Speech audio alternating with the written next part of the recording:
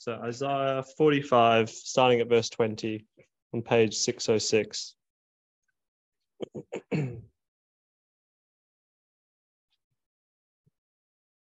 Assemble yourselves and come, draw near together, you survivors of the nations. They have no knowledge who carry about their wooden idols and keep on praying to a God that cannot save. Declare and present your case. Let them take counsel together. Who told this long ago? Who declared it of old? Was it not I, the Lord? And there is no other God besides me, a righteous God and the Savior. There is none besides me. Turn to me and be saved, all the ends of the earth, for I am God and there is no other.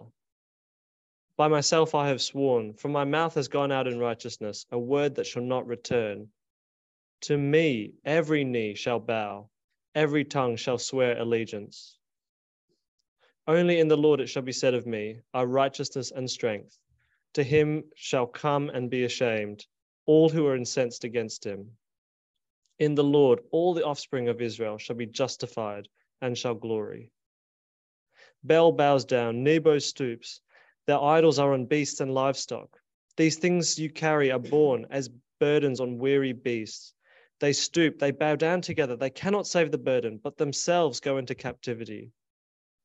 Listen to me, O house of Jacob, all the remnant of the house of Israel, who have been born by me from before your birth, carried from the womb. Even to your old age I am he, and to grey hairs I will carry you. I have made, and I will bear. I will carry, and will save. To whom will you liken me and make me equal, and compare me that we may be all alike? Those who lavish gold from the purse and weigh out silver in the scales, hire a goldsmith, and he makes it into a god. Then they fall down and worship. They lift it to their shoulders, they carry it, they set it in its place, and it stands there. It cannot move from its place. If one cries to it, it does not answer or save him from his trouble. Remember this and stand firm. Recall it to mind, you transgressors. Remember the former things of old. For I am God, and there is no other. I am God, there is none like me. Declaring the end from the beginning, and from ancient times, things not yet done. Saying, my counsel shall stand, and I will accomplish all my purpose. Calling a bird of prey from the east, the man of my counsel from a far country. I have spoken, and I will bring it to pass. I have purposed it, and I will do it. Listen to me, you stubborn of heart, you who are far from righteousness. I bring near my righteousness. It is not far off, and my salvation will not delay. I will put my salvation in Zion, for Israel my glory.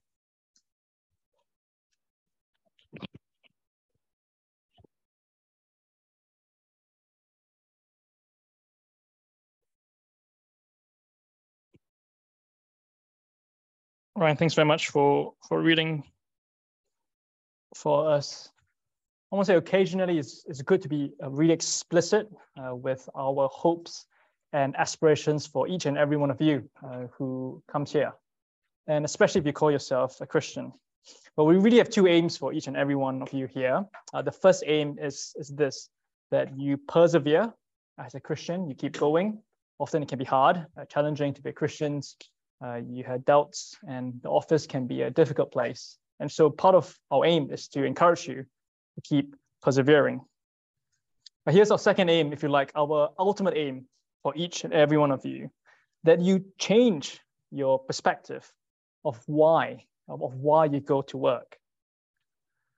See, ultimately, our goal is to encourage you to see that you are there as a witness for Jesus in your workplace. Yes, you might go to work to feed your face, to pay the bills, to pay for your holidays, to progress your career, and those are all good things. Don't hear me wrongly. But what we are here to do is to persuade you, to shift, to change your mind, that the ultimate reason is you're there as a witness. So your job is not primarily someone who does tax advisory or financial advisor, you're not an architect primarily, or a consultant, or someone who works in administration, though all those things are important. Your primary job is to be a witness for Jesus. And if you pause to think about that, that's a very big aim. I think if you really get the mindset, it changes everything. It changes how you think about your time, your money, whether you should accept the promotion, what roles should you apply for. If your primary role is a witness, it shapes everything. I'll give you a couple of examples. It would look like Thursday lunchtime, making it a really regular thing in your diary, putting it as a priority and inviting people to come along. Tuesday mornings, we meet to pray for each other and also our colleagues. We pray for our colleagues, making that a priority, really important. But not just here at Covent Garden Talks, more so in your offices. You take every opportunity to speak about him. You could organize an event or do various things. But also the bigger things, how you think about your money, how you think about your time. If your ultimate goal is to be a witness for Jesus, it shapes all that you do. And so that's our explicit prayer and aim. And this is why we want you here. We want you to change your minds about why you go to work. It's basically the opposite from whatever anyone tells you in the office. But here's the thing, it's a really lofty aim. And why should you subscribe to it? And it can't just be because I tell you to do so. There's nothing inherently authoritative about me. But the conviction of this, well, it must come from listening to God's word. But then here is the problem. Because the word that we've been looking into is the word of Isaiah. And you just come from your office, you've been looking at spreadsheets, you've been meetings, you've been talking about various trends and forecasts and things like that. And then you come into a world about ancient history, about Israel, about Cyrus, and wooden idols. And you might think, what has this got to say to me? And how is this going to persuade me to change my view about work?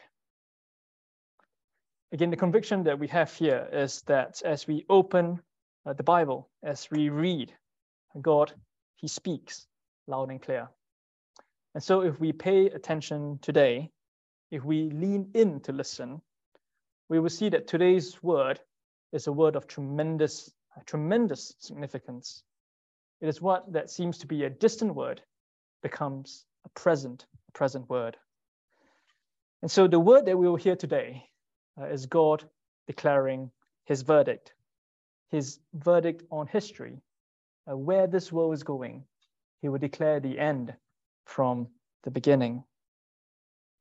So this is where we're going. Our aim at Covent Garden Talks is to persuade each and every one of you that your primary role is there as a witness to Jesus to your workplace. But why? Well, because the verdict of the end of the world has been declared. Well, I've intentionally used the language of verdict and witness because in our passage, we are in a courtroom. And you notice the legal language as Ryan was reading out the passage. I put some of those on your handout.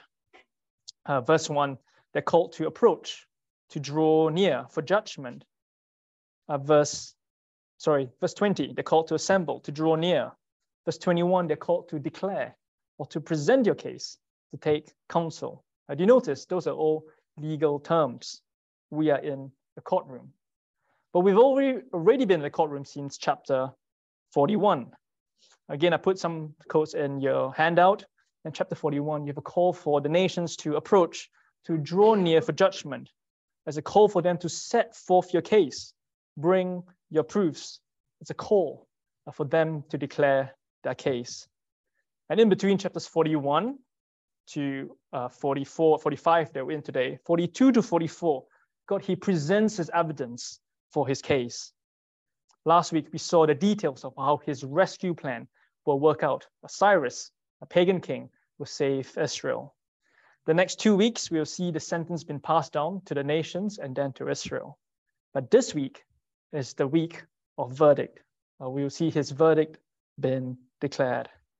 I look at how the scene starts in chapter 20, verse 20.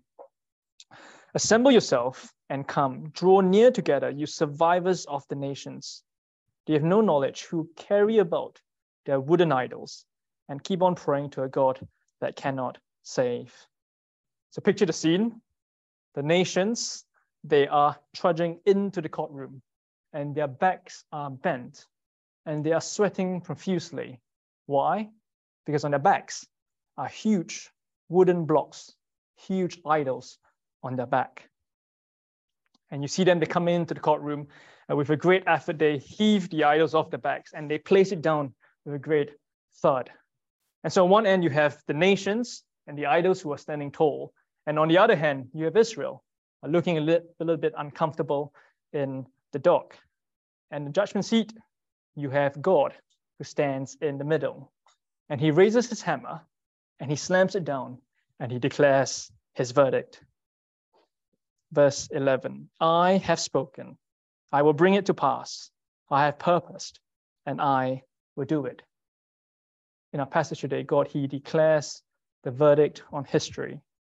That brings us to our first point, his verdict on the world, that every knee will bow. Look again to verse 20. Assemble yourselves and come draw near together, you survivors of the nations. They have no knowledge who carry about their wooden idols, who keep praying to a God that cannot save. Declare and present your case. Let them take counsel together. Who told this long ago? Who declared it of old? Was it not I, the Lord? And there's no God besides me, a righteous God, a Savior. There's none besides me. Again, imagine the scene. We're in the courtroom. You have the nations and the idols. And God, he stands there. He calls to the idol. He says, hey, idol, declare your case. And then he says again, hey, idol, present your case. What do you hear? Nothing. Of course you hear nothing. It's comedy. Blocks of wood cannot speak. Idols, they don't speak. Verse 20, they have no knowledge. They keep praying to a God that cannot save. See, a wooden idol, no matter how tall, cannot save. But the Lord, well, he can. He's the speaking God.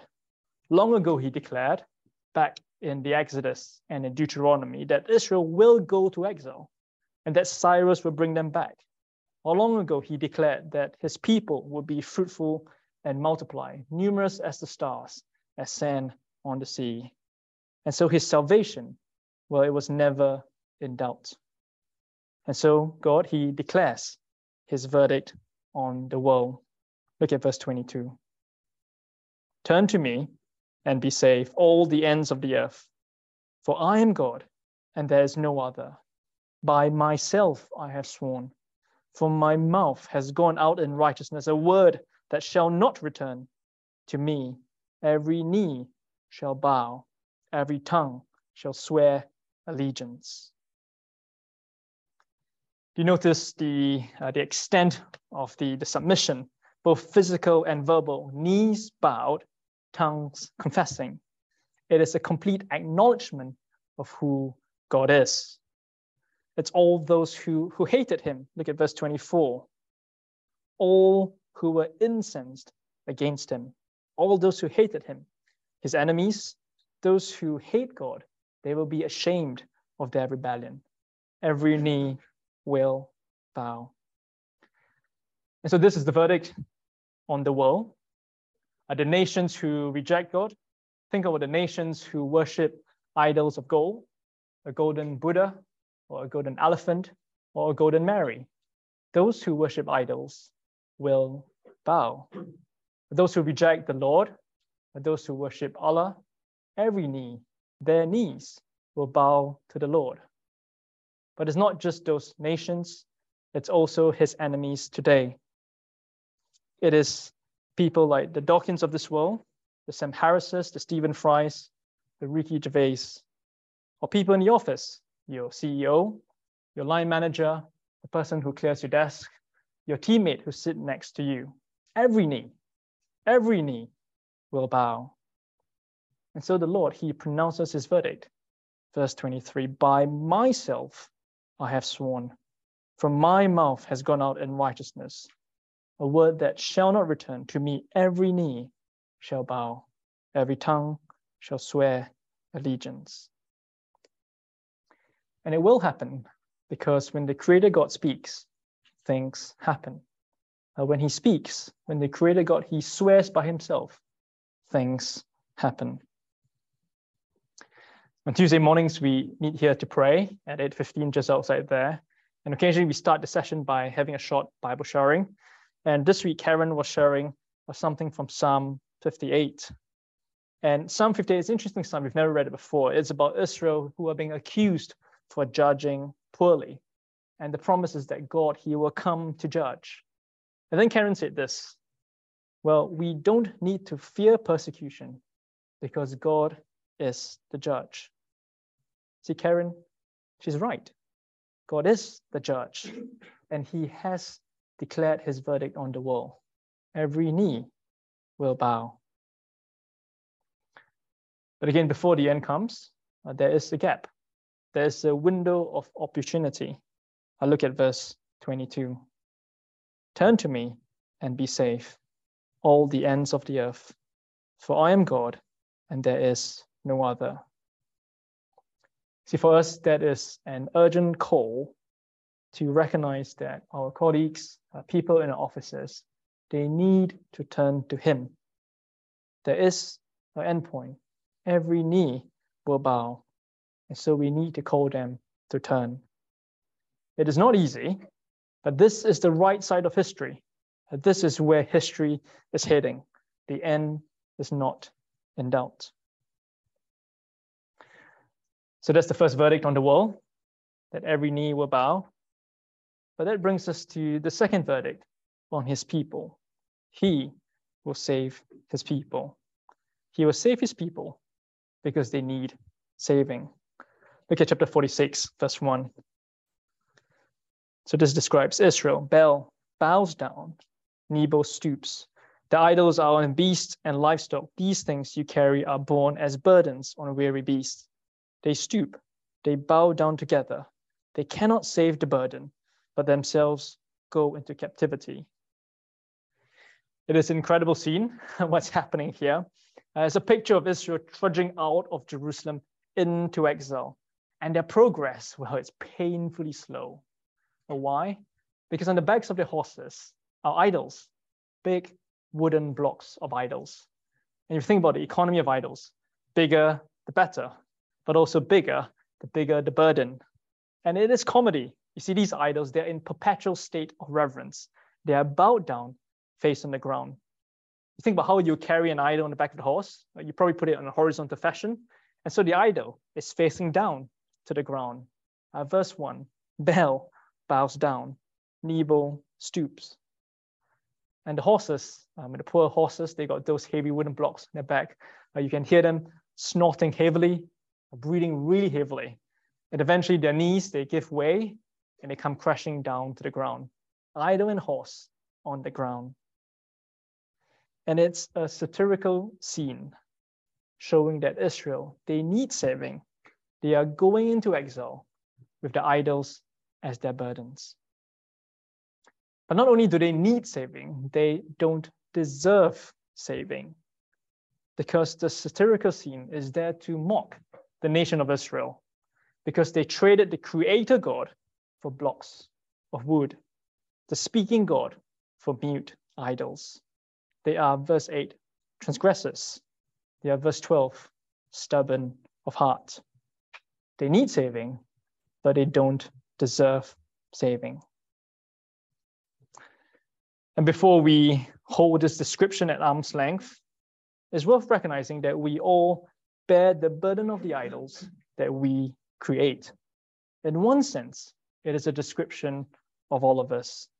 We are burdened by the idols of money, career, power, and status.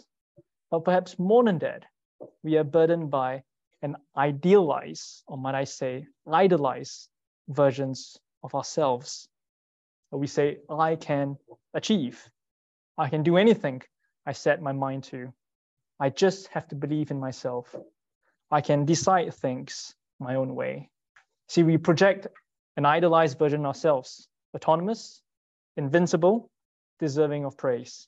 And that burden is too heavy for us to carry. We are weighed down by our idols. And so we despair and we are depressed when we fail. And so we need saving from those burdens. And what is God's verdict on us? It is not judgment. It is not abandonment. It is not, I told you so. But verse 3, look at verse 3. Listen to me, O house of Jacob, or the remnants of the house of Israel, who have been born by me from before your birth, carried from your womb. Even to your old age, I am he. And to gray hairs, I will carry you. I have made, and I will bear. I will carry, and will save. When we are weighed down by burdens that we carry, God himself will carry us. I will bear, I will save, I will carry you. See, despite sin, our shame and guilt, see, Jesus, he takes on some of these words in the gospel. He comes to us and he says, come to me, all who are weary and heavy laden, and I will give you rest. See, it's a promise to all his people who are carrying heavy burdens to come to him, and he will carry us.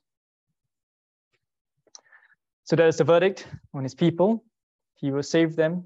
And that is the verdict on all of history. The world, every knee will bow, and his people, he will save them. And this verdict, is not in doubt. Remember, when the Creator God speaks, things happen. The hammer has fallen. The verdict has been declared.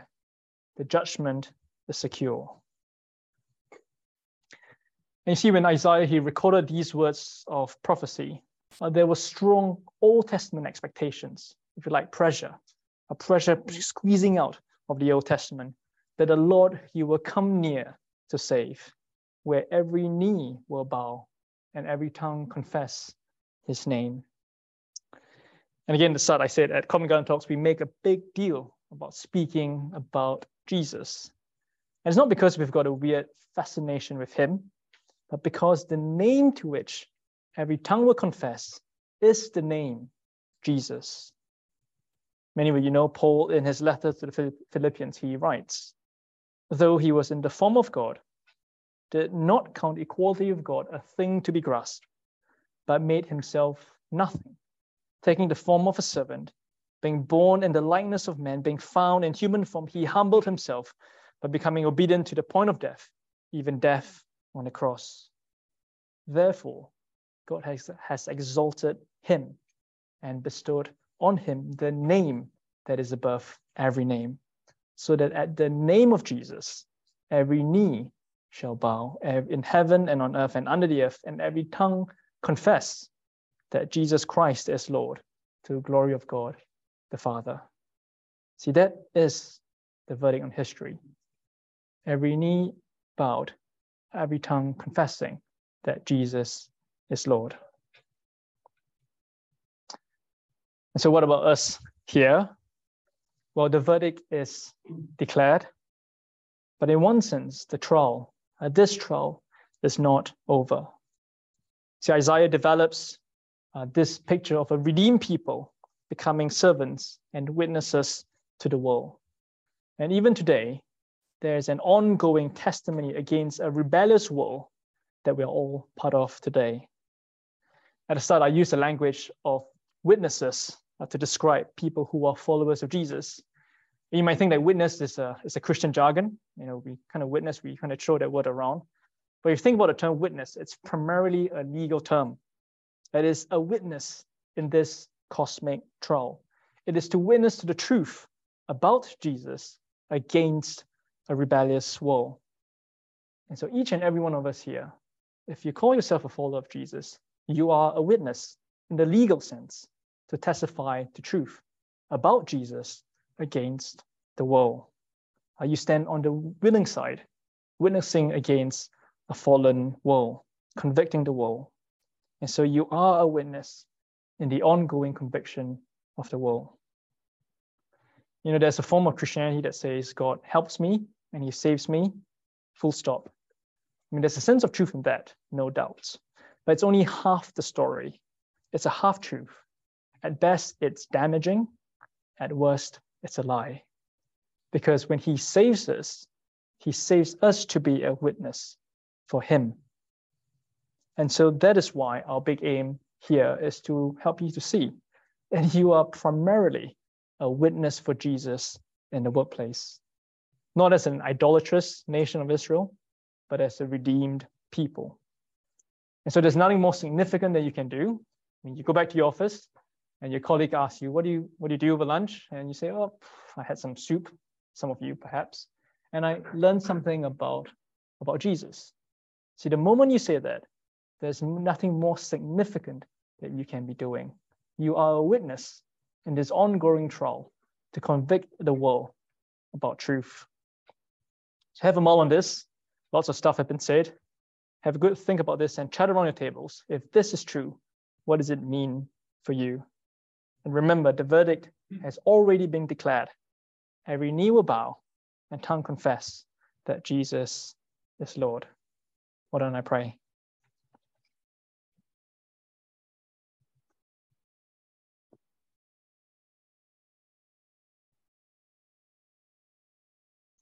I have spoken, and I'll bring it to pass.